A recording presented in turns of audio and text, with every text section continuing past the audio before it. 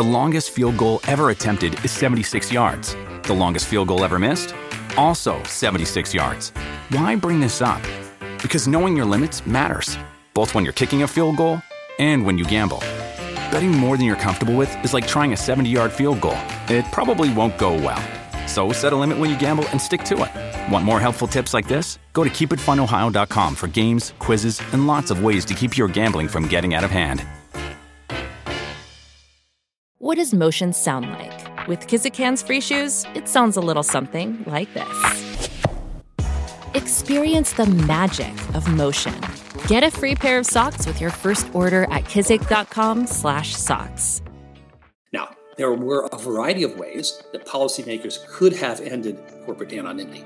In Western Europe, as I'm sure, Tom, most corporations are owned in a public manner. If you are an investor in a British corporation, you can go to Companies House in London and look up the cap table of most private companies. That's not the same in the United States. That was Jonathan Wilson. This is Tom Fox. I visit with Jonathan this week on how to comply with the upcoming requirements of the Corporate Transparency Act. Jonathan and some colleagues have developed a slick new tool and company called the FinCEN Report Company, which will help you comply with this law. Are you interested in the intersection of Sherlock Holmes and compliance? If so, check out my great new podcast series, Adventures in Compliance, where I go through each story. When you need mealtime inspiration, it's worth shopping Kroger, where you'll find over 30,000 mouth-watering choices that excite your inner foodie. And no matter what tasty choice you make, you'll enjoy our everyday low prices, plus extra ways to save, like digital coupons worth over $600 each week. You can also save up to $1 off per gallon at the pump with fuel points. More savings and more inspiring flavors make shopping Kroger worth it every time. Kroger, fresh for everyone. Fuel restrictions apply.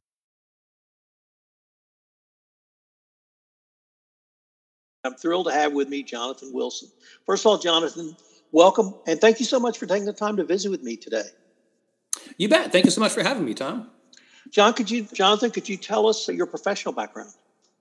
Sure. So I'm an attorney, and I'm with a large law firm here in Atlanta called Taylor English Duma. I've been in practice for about 32 years. My practice now is primarily mergers and acquisitions and securities and a general corporate practice. But I've also been the in-house general counsel of two different publicly traded companies, one of which was Web.com, the website hosting company. Actually relates a little to a project that I have underway right now. Why don't you tell us about that project? Of course. My new project is a startup company called the FinCEN Report Company, and you can find us at fincenreport.com. I co-founded that company along with Ken Gavranovic, who was one of the founders of Web.com, where I worked as an in-house general counsel, and then Greg Frame, who's also an experienced technologist.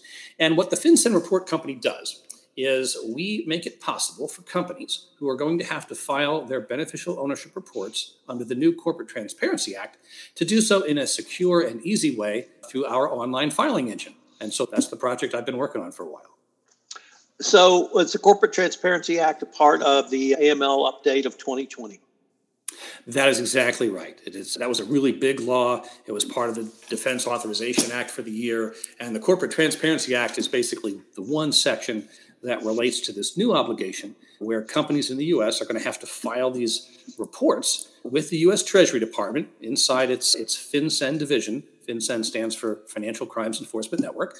And those information reports are going to have to disclose some very personal information about every individual person who has an ownership stake or substantial control over that company.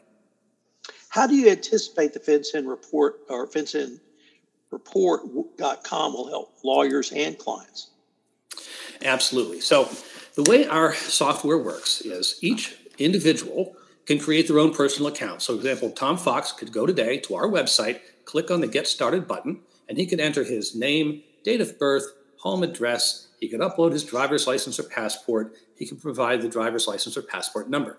Those 5 pieces of information, those 5 pieces of PI, are the same 5 pieces of PI that every beneficial owner will need to provide to a company that has to file. If let's say Tom and you and I get together and do business and we form an LLC that we each own 50% of, that LLC is going to be a reporting company. What we would then do is create a company account in the software, give the name and address of the company and the other information required under the report. And then inside the company account, we would identify each of us as a beneficial owner, giving the email address. The system will then notify our personal accounts saying the Fox Wilson Company wants to include you as a beneficial owner. Do you agree? If we agreed, then our data would be made available to our company so that it could then file its report with FinCEN through our software. Importantly, the data would not be visible inside the company account. So let's say we hired someone to do this for us. They were our employee of the company. They would know that we had given our consent, and they could see that our data was there, but they couldn't actually see what our data was. And that's really at the heart of our system. It keeps individual data confidential and secure, and at the same time makes it available to be filed with FinCEN under this new law. That's how that we help individuals. How we help law firms is, imagine that you're the managing partner of a law firm. You have 100 corporate lawyers, each of whom is connected to 500 companies that are going to have to file. That is a ton of data, and you don't want that data in your network. Law firm document management systems are like libraries. If you, Tom Fox, give your driver's license to your lawyer at a big law firm, that piece of data is going to get filed in this library system, and it'll be viewable, retrievable by almost every employee of the law firm. It's not secure. What our system does is allow a law firm to upload a client list to us with the name of the company type, a contact name, and a contact email. And we then send out welcome emails to all of the firm's clients that says, Tom Fox at the Fox & Wilson Law Firm has suggested you work with the FinCEN Report Company to get started on the Corporate Transparency Act. If you have any questions, contact attorney name at email address. Otherwise, click here to get started. And when they click here, they then begin to create the company account and the individual account the same way as any other customer of ours. But the law firm is able to see that their client has responded and has started the process. Attorneys in the firm are then able to participate and collaborate in that process, providing legal advice to the company to make sure they properly select their beneficial owners. And we do all that at no charge to the law firm.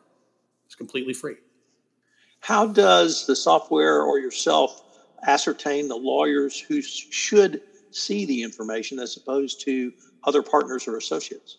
The law firm is going to tell us. As part of the data onboarding process, we ask the law firm to give us the name of the company type, contact name, email, the attorney or attorneys at the law firm who are supposed to be involved, and their email addresses. That way, when it all comes up online, the attorney would log into their personal account, because every individual has their own personal account, and that attorney is going to see on the My Companies tab a list of all the companies that they're connected to as an advisor. You have different roles with each company. So, for example, Tom Fox is a beneficial owner of this company we created. Or for that particular company tab, you would be badged as a beneficial owner. If you were an attorney and you had a client, you might be badged as an advisor inside the tab for My Companies for that particular company. Jonathan, we've identified an elegant solution. Perhaps we might take a step back and identify the problem, or at least discuss the Corporate Transparency Act. Could you tell us a little bit about it, what you understood it was designed to either alleviate or remedy, and why you and your colleagues have developed this tool to, in part, help satisfy that need? Absolutely. So the Corporate Transparency Act was something that took several years to develop. It was passed by Congress at the end of 2020. It was initially vetoed by then President Trump, and 2/3 of the House and the Senate overrode that veto to pass the bill. So this is not a blue state law or a red state law. This has a broad bipartisan support. And the purpose is to eliminate, to a degree, corporate anonymity in the United States. And we want to eliminate corporate anonymity because that is one of the fundamental precursors to money laundering. Money laundering is the lifeblood of organized crime. You cannot be a successful drug trafficker, you cannot be a successful human trafficker without the ability to launder your money, making it appear as if it's legitimate, paying tax on it so that you can then spend it for whatever it is you're doing, whether it's paying your illegal employees or making investments or doing other things. But money laundering is the lifeblood of organized crime. The best way to engage in money laundering is to use a series of anonymous corporations, moving money from one to the other, then dissolving the corporations behind you. So when law enforcement tries to catch up with the flow of funds, they're unable to identify that you are in fact the ultimate beneficial owner of this illicit enterprise.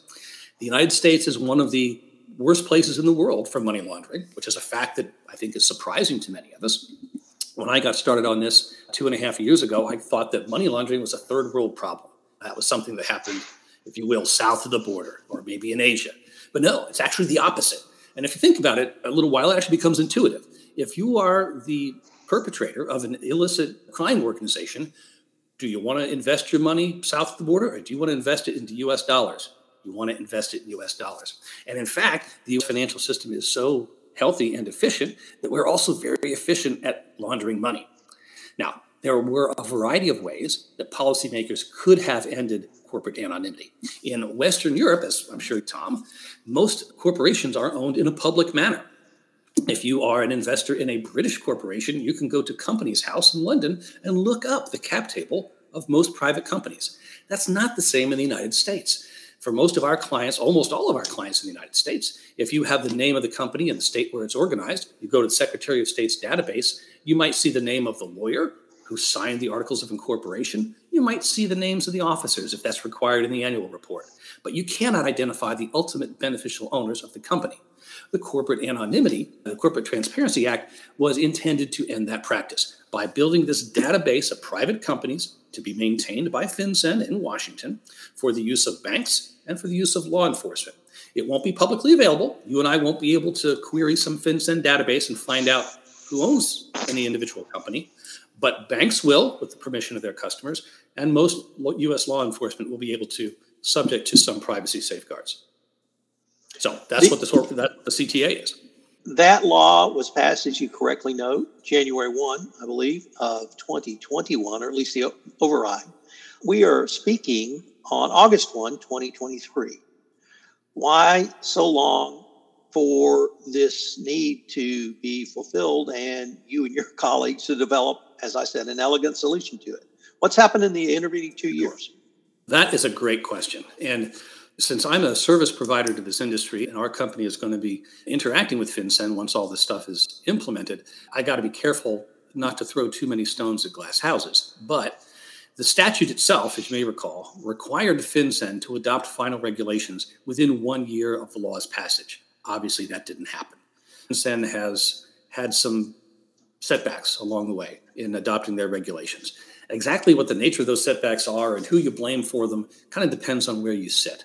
As recently as a few weeks ago, the House Financial Services Committee in the House of Representatives held hearings about FinCEN's delay in finalizing its regulations and what ought to be done about it. So that's an issue that's out there. What FinCEN has done is they've taken the law and basically broken it into three pieces. They had one rulemaking that relates to the beneficial ownership reports that companies have to file, a second rulemaking that they call the access rule about how banks and law enforcement will get access to the data. And then there's a third rule that is yet to come that is supposed to harmonize their beneficial ownership reporting regime under the CTA with the very similar but slightly different beneficial ownership reporting regime we have under the bank customer due diligence rule, how we all fill out those forms when you open a corporate bank account that identifies beneficial owners. That hasn't even started yet. The first of those three, the rulemaking on beneficial ownership, began back in 2022 and was finalized at the end of September 2022. So that's the regulation that we're looking at today. That's the regulation that is supposed to take effect at the end of this year, January 1, 2024. What are the three steps you would suggest businesses do or perform now to get ready for their initial beneficial ownership report? Sure. The first thing that they should do is pull together in one place all their constituent documents. If you're an LLC, get out your operating agreement. If you're a corporation, get out your articles, get out your shareholders agreements, all of the documents that make up the governance of the company. And then depending on how complicated that is, you need to get a lawyer who knows what they're doing to walk you through the process of figuring out, number one, is your company going to be a reporting company or not? In general, you're a reporting company if your entity is formed by the filing of a document with the Secretary of State. So that covers all corporations, all LLCs, all limited partnerships. General partnerships, in my home state of Georgia, are not formed by the filing of a document, so they would not be a reporting company. But a general partnership in the state of Delaware does have to file a document, so a Delaware GP would be a reporting company. So that's step one. Are you a reporting company? Step two, is the company exempt? As I'm sure there are 23 different exemptions. They are fairly complicated, but you would want to retain counsel to carefully look at your business to see whether or not you are exempt. The most common exemption that affects small business is what FinCEN calls the large operating company exemption. And that is, an entity is exempt and doesn't have to file these reports if they have more than $5 million on their last tax return as gross income. They have more than 20 full-time employees, with full-time employee being defined as it's used in the Affordable Care Act, and then they have a physical place of business in the United States. So that exemption is going to apply to many small businesses, I think, and that would be an important exemption to know about. Once you get it through there, you're a reporting company, you're not exempt, you're going to have to file. The next step is to work with your counsel to figure out who your beneficial owners are. And that's where things really get complicated. We talked earlier about the difference between the CTA and the customer due diligence rule. Both are administered by FinCEN, but the definition of a beneficial owner in the customer due diligence rule is not the same as the beneficial owner definition in the CTA.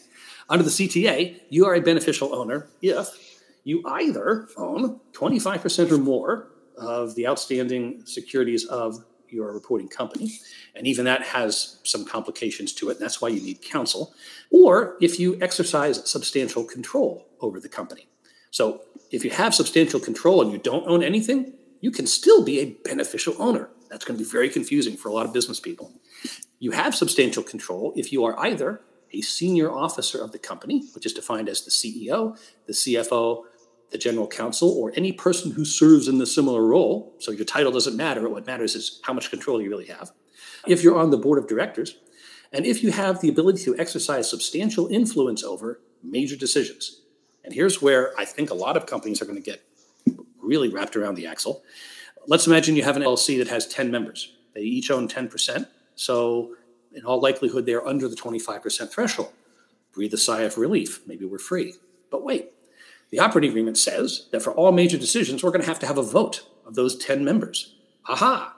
By voting on major decisions, every one of those members is in effect exercising substantial influence over a major decision. Therefore, each of the 10 members has substantial influence. Therefore, each of the 10 members is probably going to be a beneficial owner for reporting purposes. So all of the gobbledygook I just ran through is what I covered in the book that I wrote, the Corporate Transparency Act Compliance Guide. It's available for sale from LexisNexis. And I think millions of small businesses need to get going, pulling those documents together and working with their lawyers through the decision-making tree. Am I a reporting company? Am I exempt? If I'm not exempt, who are my beneficial owners? And have that work done now, because there's still a little time left. You could amend your operating agreement to move some people outside of the scope of substantial control. You could restructure the way your ownership interests in your LLC are owned to clarify who is and who is not a beneficial owner. You can do that now. After January 1, 2024, it may be too late, and people are going to have to start filing. What are some of the challenges for lawyers and law firms beyond having to read the law, interpret it, and be able to articulate that to a client or potential client? Sure. There are several. The first is this is such a dramatic departure from the way companies have been formed in the United States that the first reaction many people have, including lawyers, is, no, that can't be right. Certainly Congress didn't pass a law that requires 32 million companies to disclose their beneficial owners and have every one of them provide a photocopy of their driver's license. Yes, they did. That's exactly what the law requires. Then the people say, wait a minute, okay, I understand Congress passed a law, but certainly they won't let that take effect. That would be too disruptive. FinCEN adopted regulations. They take effect in less than 6 months, unless a bolt of lightning comes out of the sky to put a stop to it. Yes, this law takes effect in less than 6 months, and people need to get ready for it. So that's a really big challenge, just convincing people that this is real and it's going to happen. Another big challenge is just raising awareness about it. There are still many lawyers who, incredibly, are unaware of the law. There are many business people who are unaware of the law. One of the criticisms that has been lobbed at FinCEN is that under the statute, they were supposed to have engaged in a broad dissemination of information to educate the business community. I think it's a fair criticism that they haven't been effective at doing that. FinCEN cut a video, which is basically a PowerPoint presentation set to music, and they put it on YouTube.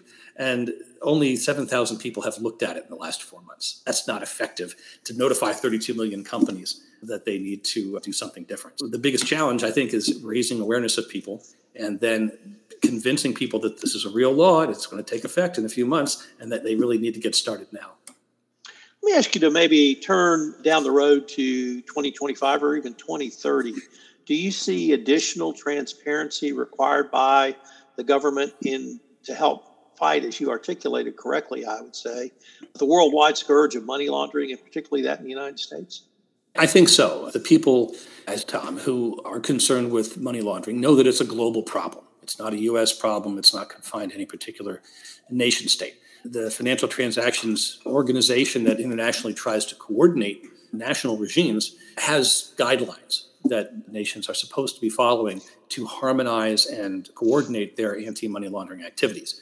Generally speaking, the U.S. tends to lag behind, in large measure because of our corporate anonymity arrangements. I think that the CTA is an important and massive first step towards moving in a direction that frankly looks a lot more like Western Europe.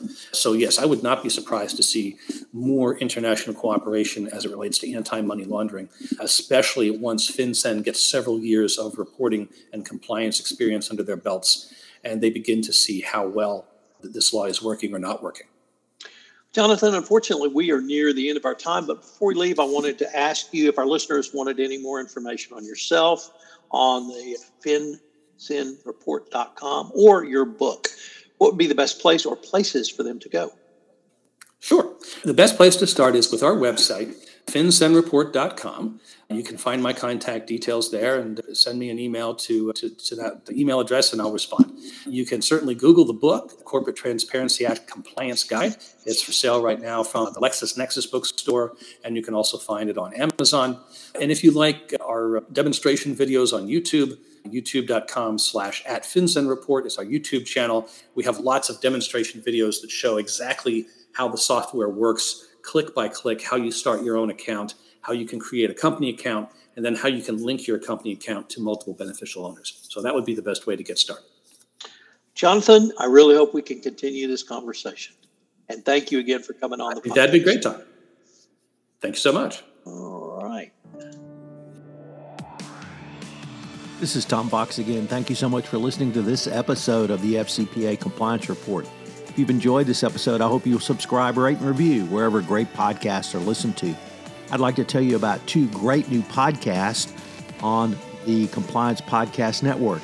Adventures in Compliance, where I look at the intersection of Sherlock Holmes, leadership, compliance, and business ethics. I'm doing all of the Sherlock Holmes stories as well as the novels. Another is Report from ECI 2023, where I interviewed speakers, guests, and participants at ECI 2023. I know you'll enjoy both of these new podcasts. This podcast is a part of the C-Suite Radio Network. For more top business podcasts, visit c-suiteradio.com.